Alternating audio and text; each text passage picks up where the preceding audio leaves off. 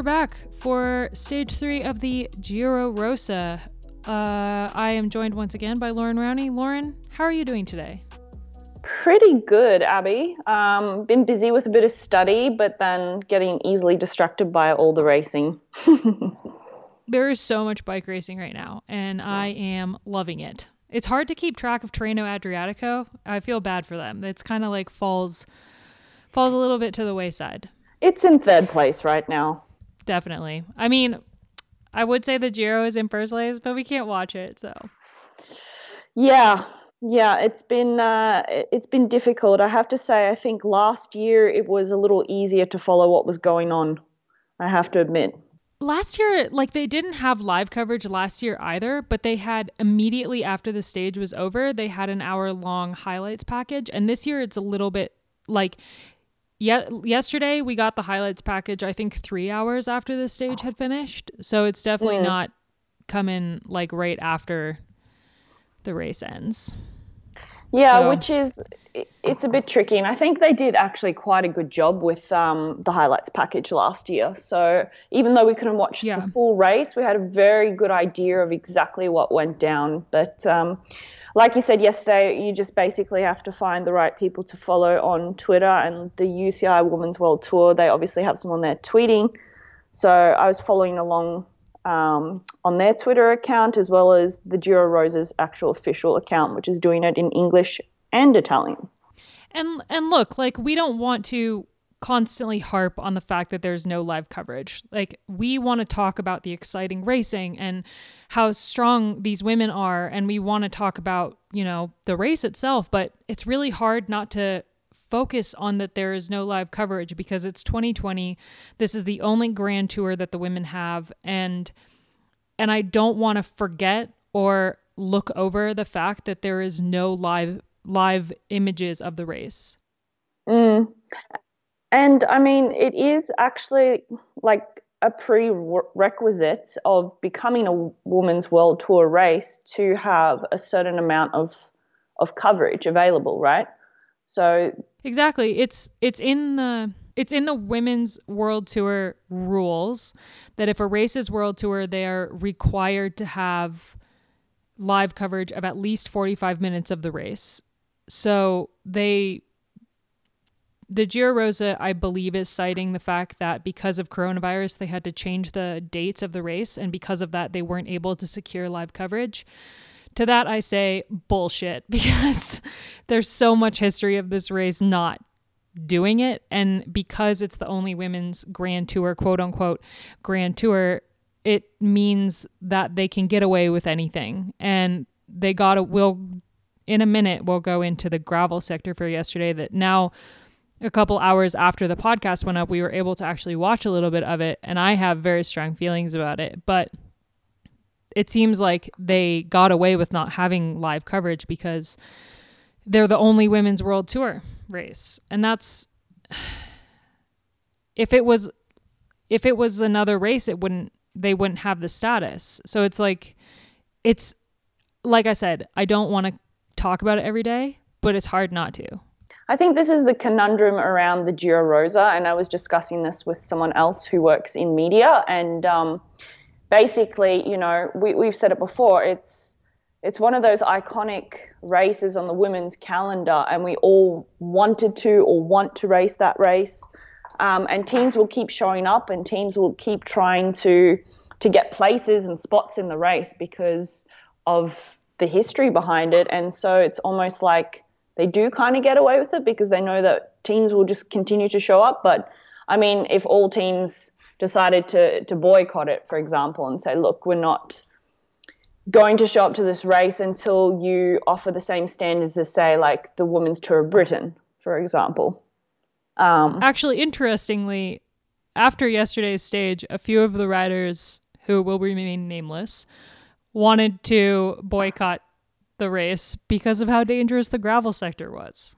Yeah, and I mean, rightly so, right? If this was a men's race, we would definitely be hearing all about it on Twitter, and the CPA would be harping on about it. But again, we couldn't watch the race live, so it's not like people really saw it until after the fact. And I don't know, did teams even get a chance to recon this part of the course? I know that Canyon SRAM reconned it about a month ago, and the condition of the road would have been a lot different back then, like we were talking about yesterday, because of the weather. And they rode it before all of the really hot days came in Italy, so it was a completely different situation for the gravel, but even then it was still not great condition. And we saw yesterday on the highlights package after the race ended that it was unbelievably bad. The gravel was super, super thick and deep. The riders were trying to ride up these super steep climbs, and Annemiek van Vleuten had to walk her bike at one point because she slipped in the gravel. There's all of these pictures coming out of the race of the girls walking their bikes. I was talking to one of the riders who was in the caravan yesterday, and the team cars kept getting stuck in the gravel and kicking up rocks into the riders.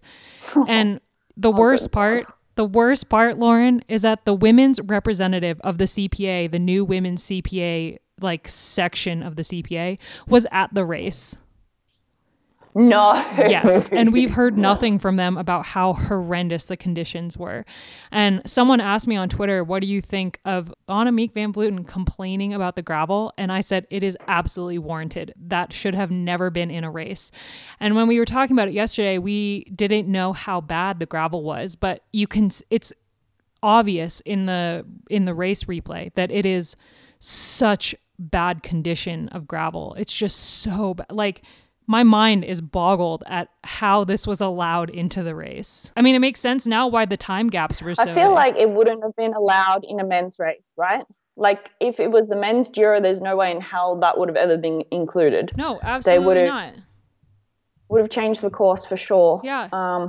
But that we could have a whole podcast on that, I suppose. Yeah. But I'm really glad, to be honest, that the race was so hard that by the time they hit that sector, it was in pieces. And we did mention that. And one of my friends from Australia actually texted me and said, how crazy was that gravel sector? Can you imagine if a full peloton had come into it? Yeah, definitely. Full gas. Yeah. I mean, it was a way safer the way that the race had already imploded by the time they hit it. And it was, I have to say, I really did enjoy watching Annemiek attack on that section. Yeah. And Cecile put in a pretty good effort to stick with her, but obviously the tempo Annemiek was setting was just a bit too much. But she had a decent crack there. Yeah, she did. She did. I mean, she's riding really well. And we can get into today now. So today was a little bit calmer than yesterday. I think everybody was feeling the effects of yesterday's effort. We heard from all three of our diaryists yesterday, and they all sounded so tired when they were recording. So it makes sense that day two. Yeah, today was a little bit chiller. It was really, really calm for the first like 70K of the race. There was a lot of climbing in the race, but they ended up actually having to take out one of the climbs because of road damage. And so it ended up that after 70K, the road kind of flattened out and the race really calmed down. There was a few attacks, but nothing stuck.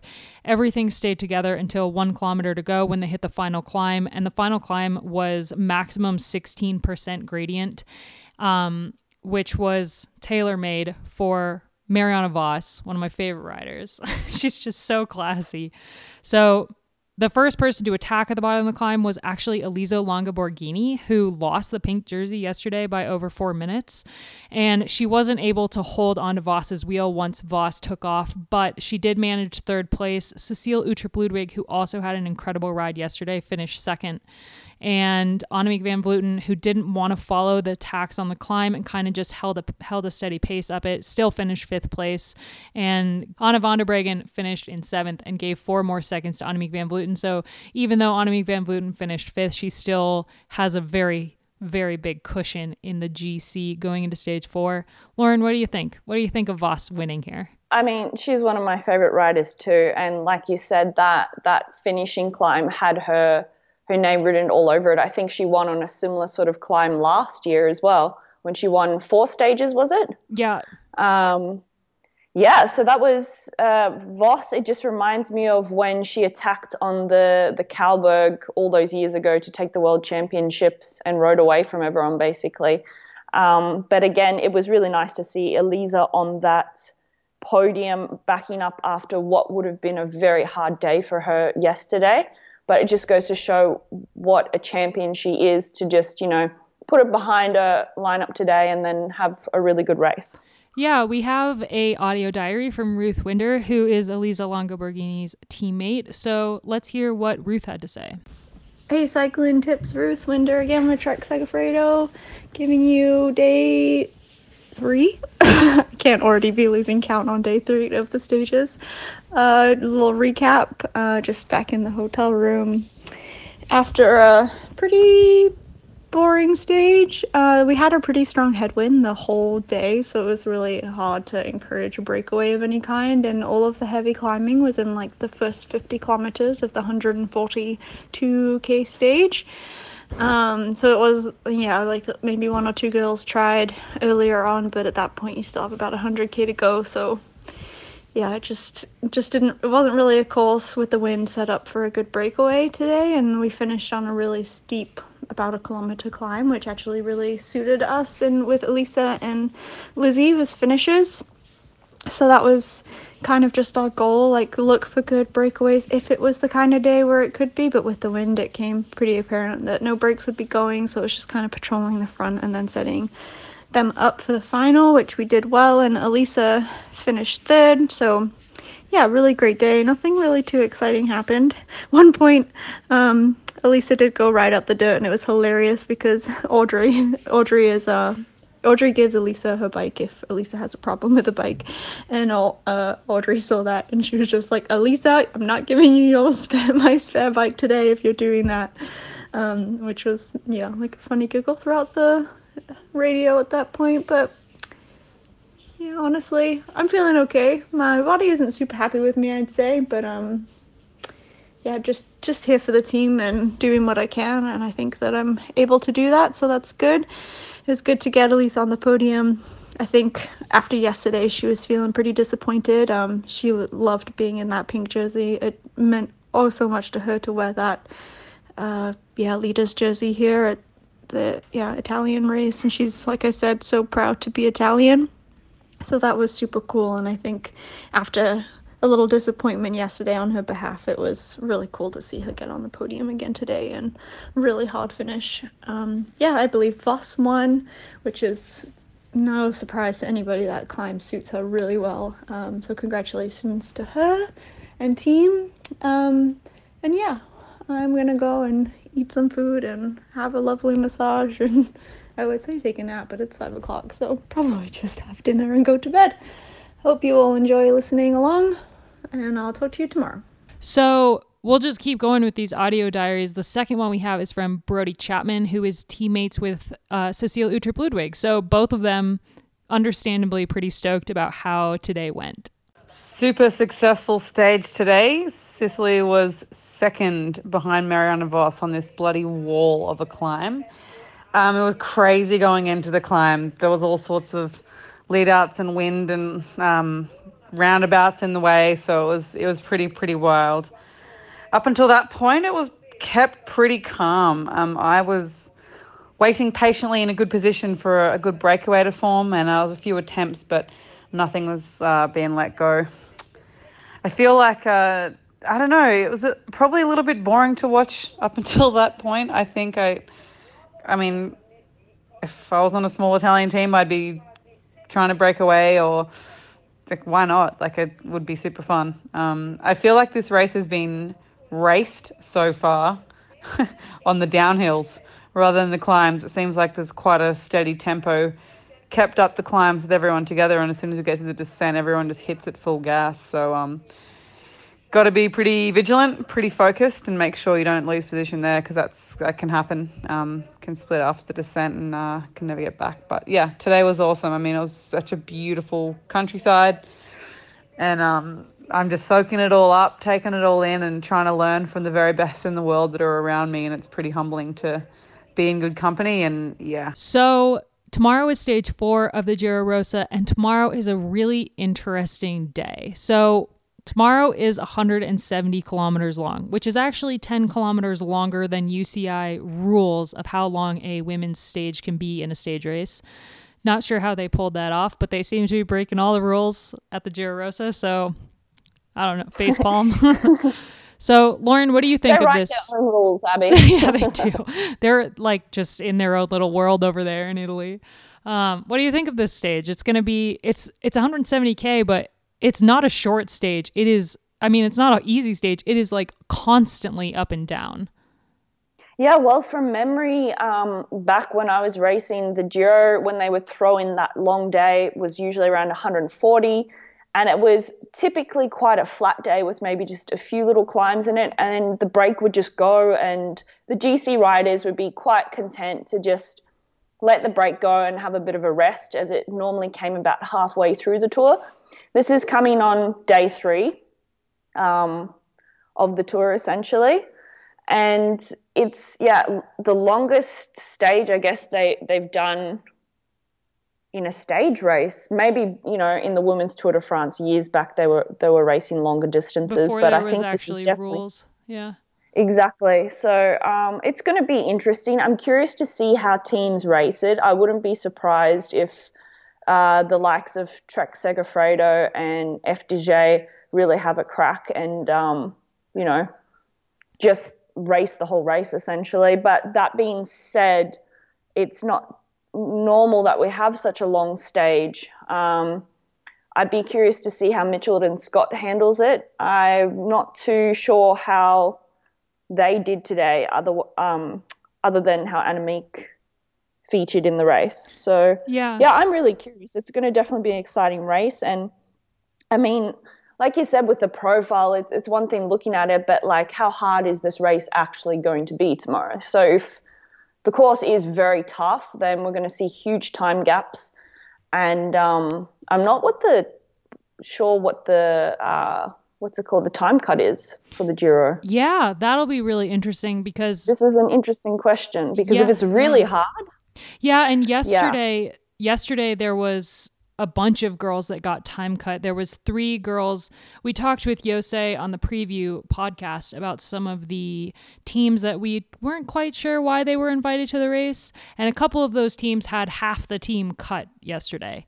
So I don't think there will be a ton of time cuts today, but tomorrow we could see some time cuts. And going into tomorrow, it's really interesting how the riders have reacted to this, because we have, on the one hand, Amanda Spratt was very critical of having this long stage and saying that in men's racing, the reason that their races are so boring is because of the long distances. On the other hand, we had Cecile Uttrup-Ludwig, who said she was so excited to have this kind of test in a women's race, and she was thrilled about having this long stage. So I think that the race will be raced I have no idea how this is going to go, honestly. Like, it really depends on the team and the individuals. I mean, if riders aren't scared to race 170 kilometers, like Annemiek would not be scared to race it, right? We know that she regularly does those huge days. So this wouldn't scare her. A rider like Amelia Farland, she's used to doing really big days. I know that for a fact. So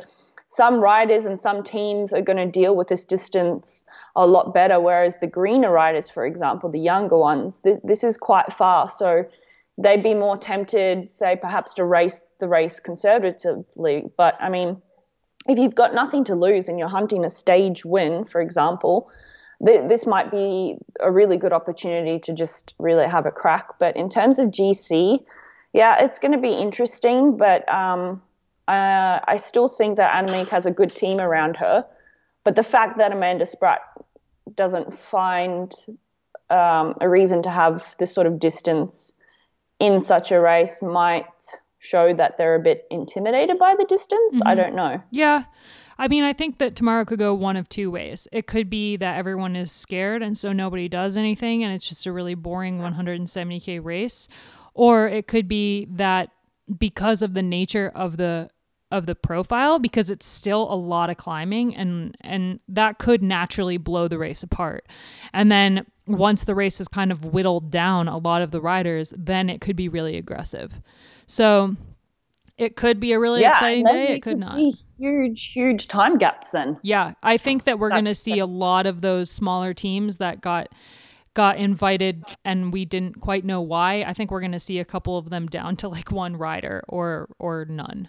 I don't want to see that. Like, I don't want to see that. But this is a really hard edition of the Giro already. And with the way that racing is going this year, with not knowing whether the Ardennes are going to happen and all these question marks about the rest of the season, I mean, people are just full gas racing, right? And the fact that one of the most aggressive riders in the peloton, Cecile Uttrup-Ludwig, is sitting, I want to say so close to Annemiek van Vleuten on GC, but she's still over 2 minutes down. But she is in third on the GC right now, fourth. Yep. She is. Yep. She's in fourth on the GC, and the fact that she's excited about this course could mean that she is going to tackle this course tomorrow with like all guns blazing. Yeah, I don't think she's scared, and that's actually one thing I love about this rider is she will just have a crack. And I think it was it in the Europeans or Plouay, which she just kept trying and trying, even though she had nothing left. She just kept giving it everything she had, even though maybe, you know, the race was gone. So I'm really looking forward to it. I'll be following closely on Twitter to see what's happening during the race. Hopefully we have some good updates to follow. And I know you said Amy Jones is on the ground there. Yep. Yeah, she had her and her partner are there, and they're coming out with some really great content and also some really great photos. So there's some pretty hilarious photos of yesterday's gravel sector. Hilarious in like a really, you know, like, oh man, way. How did that end up in the race? So thank you guys so much for listening to our Stage 3 recap. As always, we will sign out with Hannah Barnes. And Lauren, thanks so much for joining me. I'll talk to you soon. Thanks, Abby. Speak to you tomorrow, perhaps. So that's Stage 3 finished. Very beautiful finish, but very painful one too. Being the Giro, they had a little bit of a change of heart with the final. So last night they announced that there was the change of the finish, and then this morning we had a team meeting and we guessed what the finish was going to be, and then halfway through the stage it was confirmed what the finish would be. So we had a 700 meter 15% average climb, which changed it a bit compared to what it was meant to be. And we actually reconned it, so that was not ideal, but we had an idea of what it was going to be, so that was good. But overall it was a good day. It was pretty hard from the start with all the climbing, and then the very flat last 60k, but the last 20 kilometers it was quite hectic because everyone knew that the positioning going into the left hand turn to the final was so important. But it was good. It was one for just the punchy rider. But GC's still good.